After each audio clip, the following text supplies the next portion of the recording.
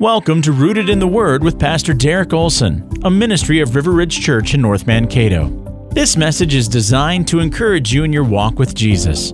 Here's Pastor Derek. The opening words of Genesis chapter 12 read, "Now the Lord said to Abram, go from your country and your kindred and your father's house to the land that I will show you, and I will make you a great nation." Now, as we approach Genesis 12 together, I'd like us to take a moment to reflect upon the promise made to the man we know as Abraham and what that promise means for you and I. So a common mistake that is often made when engaging in regular Bible reading is to isolate portions of God's Word from the context so that the grand narrative of the Scriptures is forgotten. You see, when we approach the story of Abraham, we must not forget what has led up to this point in Genesis chapter 12.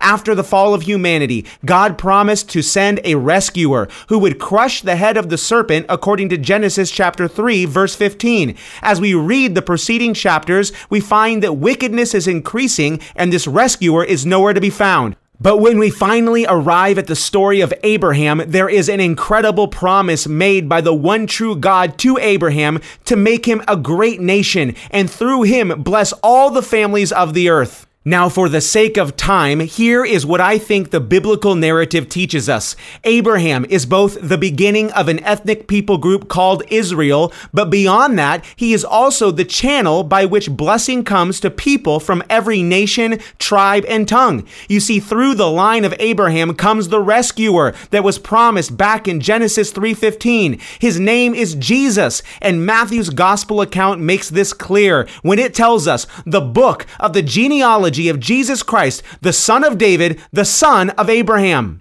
So friends, here is my point. If you are a believer in the person and work of Jesus Christ, then according to the Bible, you are a part of God's people who have Abraham as your spiritual father. You may not have descended physically from Abraham, but you belong in his family, which is ultimately God's family. The Bible tells us in Galatians chapter 3, verses 26 and in verse 29, that in Christ Jesus you are all sons of God through faith. And if you are Christ's, then you are Abraham's offspring, heirs according to promise. You see, it is Jesus who comes through the line of Abraham, and in him we are God's people. We are God's family who are united not by blood or wealth, but through the power of the gospel of the Lord Jesus Christ. Thank you for listening to Rooted in the Word. May your life be firmly grounded in the goodness of God and the foundation of the truth.